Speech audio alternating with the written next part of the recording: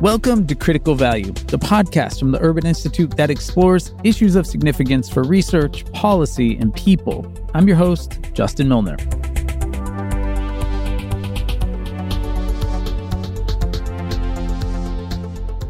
Let's start with a statistic. Nearly 1 in 7 children in the U.S. lives in poverty. 1 in 7 equals about 10 million kids. And what does poverty mean? Well, a family of 4 is considered poor if their income is below about $26,000. The point is that a lot of kids are growing up with not enough. But on today's episode, we're going to take a look at a new policy that could pull millions of those children out of poverty. We're going to do so by taking a nice little wonky dive into a part of the American Rescue Plan that hasn't gotten as much attention as it probably deserves. Now, as a reminder, the American Rescue Plan is the most recent pandemic stimulus passed by Congress and signed into law by President Biden in March. The ARP directs nearly $2 trillion to facilitate the U.S. recovery from the pandemic, and dollars are going to support unemployment, address eviction, it gives money to local government, missing tax dollars, support school districts, and a lot more. But the funds are also going to an expanded child tax credit.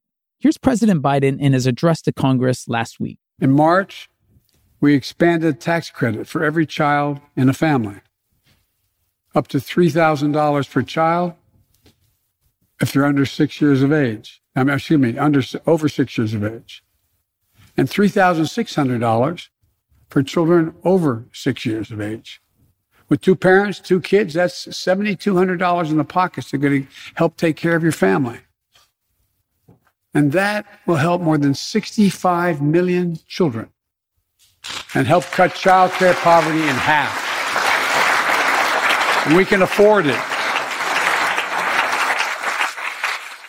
To learn more about the child tax credit and why it matters, we spoke with Elaine Mogg, an expert with the Urban Brookings Tax Policy Center. The American Rescue Plan reduces poverty for everyone from about 14% to 9%. But for families with children, it reduces it from 14% to 7%. We see the greatest effects among Black families and Hispanic families. So this is pretty remarkable, right? But how will this child tax credit business work? Let's start at the beginning. The child tax credit was implemented in 1997. It was a $400 non-refundable credit. It was intended to go to middle-income families, and it could only be used to offset your taxes. And that credit immediately grew to $500. And then there were several other stages where it grew again. It doubled to $1,000. And then we started adding provisions to make the credit partially refundable. So some people could receive a tax refund. And the fact that the credit is refundable is really important for key communities. The fundability piece is relevant for low-income families. And that's because everybody gets to earn a certain amount of income before you begin paying taxes. And if you're low income, you don't have enough money to actually owe tax on it. So we can't deliver tax benefits to you unless we create refundable credits. In the prior version of the child tax credit, we estimate there are 27 million children who were living in families that couldn't get the full value of the tax credit simply because their parents didn't earn enough. So let's take a minute to let that sink in. 27 million children did not receive supports they were eligible for because their parents didn't earn enough. And it's important to note that this didn't impact all families equally. To provide just a little more context, this largely was a way that African American and Hispanic and Native American families were excluded from the full benefit of the credit. Roughly half of all of those groups of children weren't able to get the full value of the credit just because their parents didn't earn enough. In contrast, when we see white families not get the credit, it's because their incomes are too high and the credit has actually phased out. So the child tax credit wasn't reaching everyone who needed it, and the expansion of this credit in the American Rescue Plan aims to close that gap and reach people who have largely been left out of the benefit. But that's not all. The American Rescue Plan changes the way the child tax credit is calculated in 3 ways. The most important thing it does is make the credit fully refundable, so even very low-income families receive the maximum credit. The second thing it does is it increases the amount of the credit. So it used to be a credit for up to $2,000 per child. Now it's $3,000 per child if you're under age 18 or $3,600 if you're under age 6. The other thing it does that will be revolutionary for low-income families, hopefully, is that it allows the IRS to deliver the credit in advance of filing a tax return. And that could happen as early as July. You might see monthly payments or you might see 2 quarterly payments. That's important because families with low incomes often have less consistent paychecks that vary from month to month. The reasoning behind this is low-income families sort of get hit in 2 directions. The first is there's not enough resources in the household, but the second is resources are bouncing around up and down. You might be low income because you're working part-time, you're working seasonal work, your hours are inconsistent, and so you're faced with resources coming up and down, but your needs aren't rotating with those resources. You need to eat every month, you need to pay your rent every month, and you need to pay your childcare bill every month. That turns out not to be good for children because, of course, needs don't bounce around with income. You need to eat every month. You need to, pay your rent on a monthly basis. These recurring bills are important to your quality of life. By advancing part of the credit in a regular way, we hope that families will have a steady stream of resources that they can put toward these important expenses in their children's lives. And it's important to note that the full tax credit will be available to virtually all families that make under $150,000. Elaine says it's hard to overstate how big of an accomplishment the expansion of the child tax credit was. This is a really big deal, but it's a real recognition that whether your parents work or not, children are deserving of some base level of assistance. We've had this series of policies that really focused on getting people to work, and we thought that was the way out of poverty, but not working. But those policies end up punishing children, and children cannot go to work for good reason.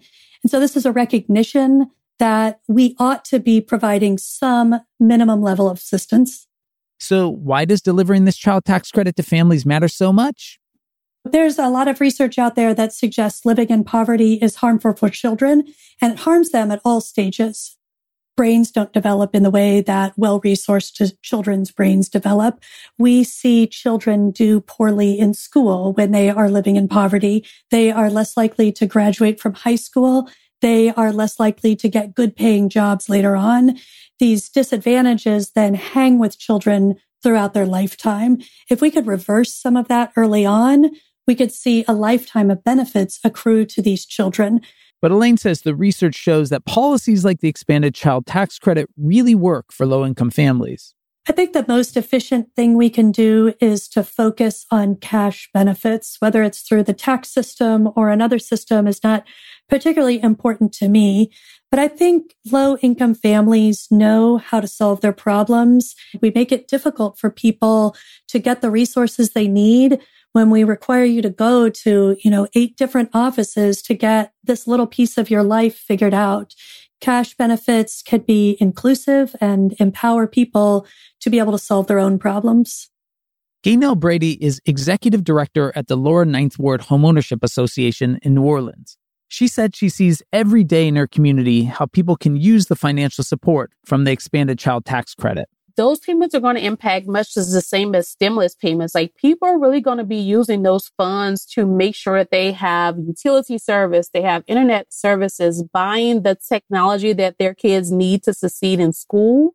Also just paying bills, basic necessities, right? Like, I don't see anybody using these funds to go to Paris. Like, people are really trying to survive and buying the extra things that they wouldn't normally buy. Like, if we think about the amount of money that we spent on personal protection equipment for the pandemic, face masks, hand sanitizer, and all that stuff, that's an extra expense on our families. And as a mom with kids, I know I spent a ton of money on hand sanitizer, especially for my toddler. And that's an extra expense many in Gaynell's community can't afford to bear. Especially when we were all having a huge fight. Remember, toilet paper fight and just being able, can I afford this big case? Do I buy it? Can I borrow a couple of rolls? That kind of situation. Just creating security for our families, those people with multiple people living in a household with multiple different needs, right? Like even our kids with special needs, we need to think about like the services and resources that they need. Here's Gaynell's colleague, M.A. Sheehan, Director of Housing Preservation at the Lower Ninth Ward Homeownership Association. I wanted to give an example, too. We have a homeowner we work with named Miss Bobby, and we've helped her with a number of things. And now her more elderly mother is living with her, and now she has her 3 grandchildren. And it's another one of those examples where nothing happens in a vacuum. She's dealing with Corona. Now she's dealing with her mother. Now she's dealing with her 3 grandchildren. And those new payments from the tax credit is going to be unbelievable for her. It's going to make all the difference in the world. She'll be able to claim her grandchildren as dependents and feed them. It's as simple as that. Her food stamps are tiny, and she's driving her mother to dialysis every day, and it'll really help her take care of her family. It's important to remember that even though the newly expanded child tax credit reaches a lot more people, there will still be families that are left out of the system and don't have access to this benefit. Almost everyone, particularly families with children, files a tax return. So the IRS knows where a lot of families with children are, and they'll be able to deliver benefits. But there is an important group of people who do not interact with the tax system. They tend to be families without children. But even among families with children, there are likely people who we would call non-filers. The IRS has to find a way to bring them into the system. In the Lower Ninth Ward, Gaynell works with a lot of people who are disconnected from the tax system. The thing that we serve most for at the Homeownership Association is just being able to connect them to technology. A lot of people, they don't have access to computers. They don't have access to internet. So being those fingertips for them and connecting them with a device and internet services. M.A. says it's a systemic issue that affects some people a lot more than others. This is not about the checks themselves. The issue that we discovered with the stimulus payments, there is no way to apply for a stimulus payment without going on a computer. And that is systemic discrimination against so many people. And we can work on that little by little, trying to find the people and trying to bring them into our office and sit 6 feet apart and fill out the applications for them. But we're talking millions and millions of people across the country. M.A. says the IRS will need to get creative in order to find people who don't have access to computers and don't file taxes. It's time for the IRS to set up a phone system where individual people can put in their information and get what they're entitled to. And that's infrastructure, right? That's a big job. But if they do it for businesses, they can do it for individuals. And that's the kind of thing that I think we need to make sure that what we do is effective and is reaching the people who need it the most. Elaine agrees. They might need to team up with an agency like Social Security, for example, who sends payments out to children on SSI a regular basis. We might be able to find some people there. It might also just be a real ground effort of nonprofits and people who work with people traditionally not connected to the safety net to alert them that they're going to be eligible for a benefit. It's definitely going to be tricky to get the word out. And I think there's going to be a lot of people who are surprised when that first payment arrives. The commissioner of the IRS did state in a testimony to Congress recently that they were already working with over 11,000 organizations that are in low and middle income communities that will help to get the word out. Those relationships are going to be critical to the success of the program. And there will be failures. People will be left behind. That's where people like Gaynell and the Lower Ninth Ward Homeownership Association come in. So even though we're the Lower Ninth Ward Homeownership Association, we care about the whole person. And we want to make sure that you have food and that you're aware of like the different options that you have to pay your tax bill.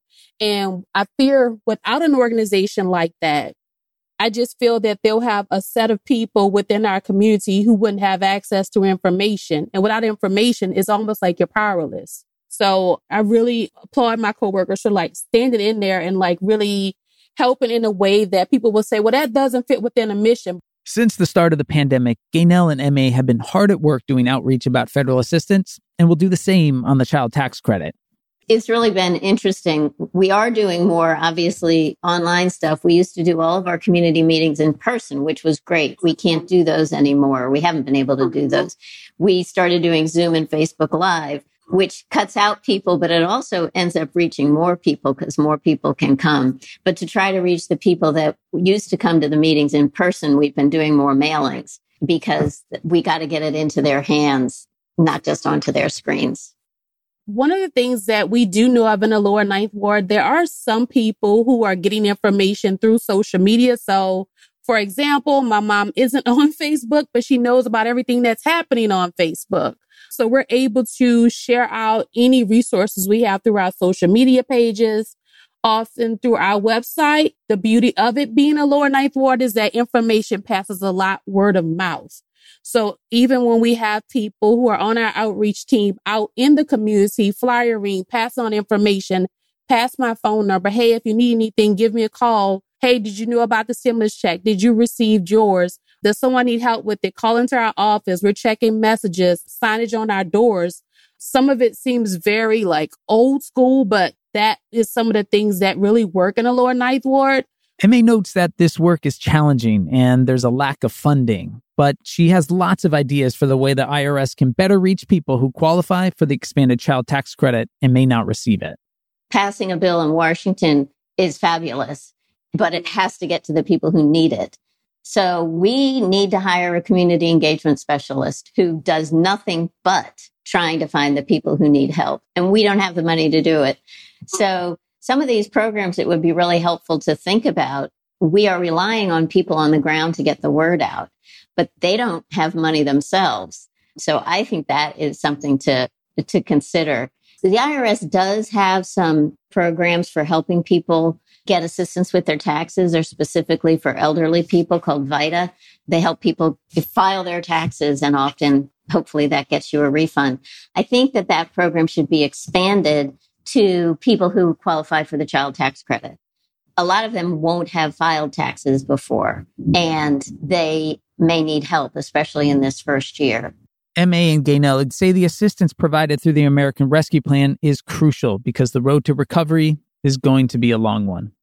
This hits more home for me because a lot of this stuff will be lifted closer to the anniversary of Hurricane Katrina, which is an event that really hits my family hard every year. In other words, we don't need any more surprises in the Lower Ninth Ward. We're still trying to recover. We're still trying to get homes rebuilt. Even though the storm happened 15 years ago, we do have a lot of hurdles to home ownership in the Lower Ninth Ward. And I don't want people to assume because you see one part of the city well put together that things are like that in the Lower Ninth Ward. It's not. We are still struggling to bring homeowners home. What happens when there's such a long-term economic catastrophe, you don't get out of it in a couple of weeks. Like Gaynell said, people are using their stimulus checks to pay their car insurance for the next few months or to catch up with their car insurance or their cell phone bills. That's a long-term process. And like they're saying, the economy is going to take 5 years to recover. So the need for financial assistance doesn't end with the vaccine. As always, we'll close with some key takeaways. Here are 3 things to remember. 1, the child tax credit is a big deal for American families. The newly expanded credit will provide crucial financial support for many and reduce poverty by half for families with children. 2, the American Rescue Plan changes the child tax credit in 3 ways. It makes the credit fully refundable, it increases the amount of the credit, and it allows the IRS to deliver the credit in advance of filing a tax return. And 3, despite this huge expansion, there will still be families who are left out, and there's a huge need to get the word out about the benefit. That's where local outreach comes in. Organizations who can get the word out about this will be critical to the success of the expanded child tax credit. So that's our show.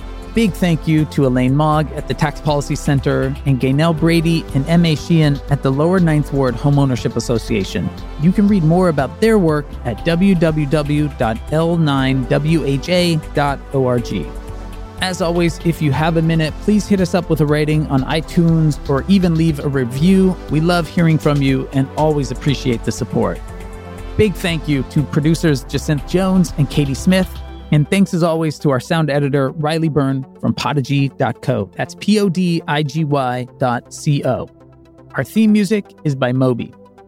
For everyone on the Critical Value team and on behalf of my two kids that continue to be co-producers, thank you very much for listening to this podcast. Goodbye, adios,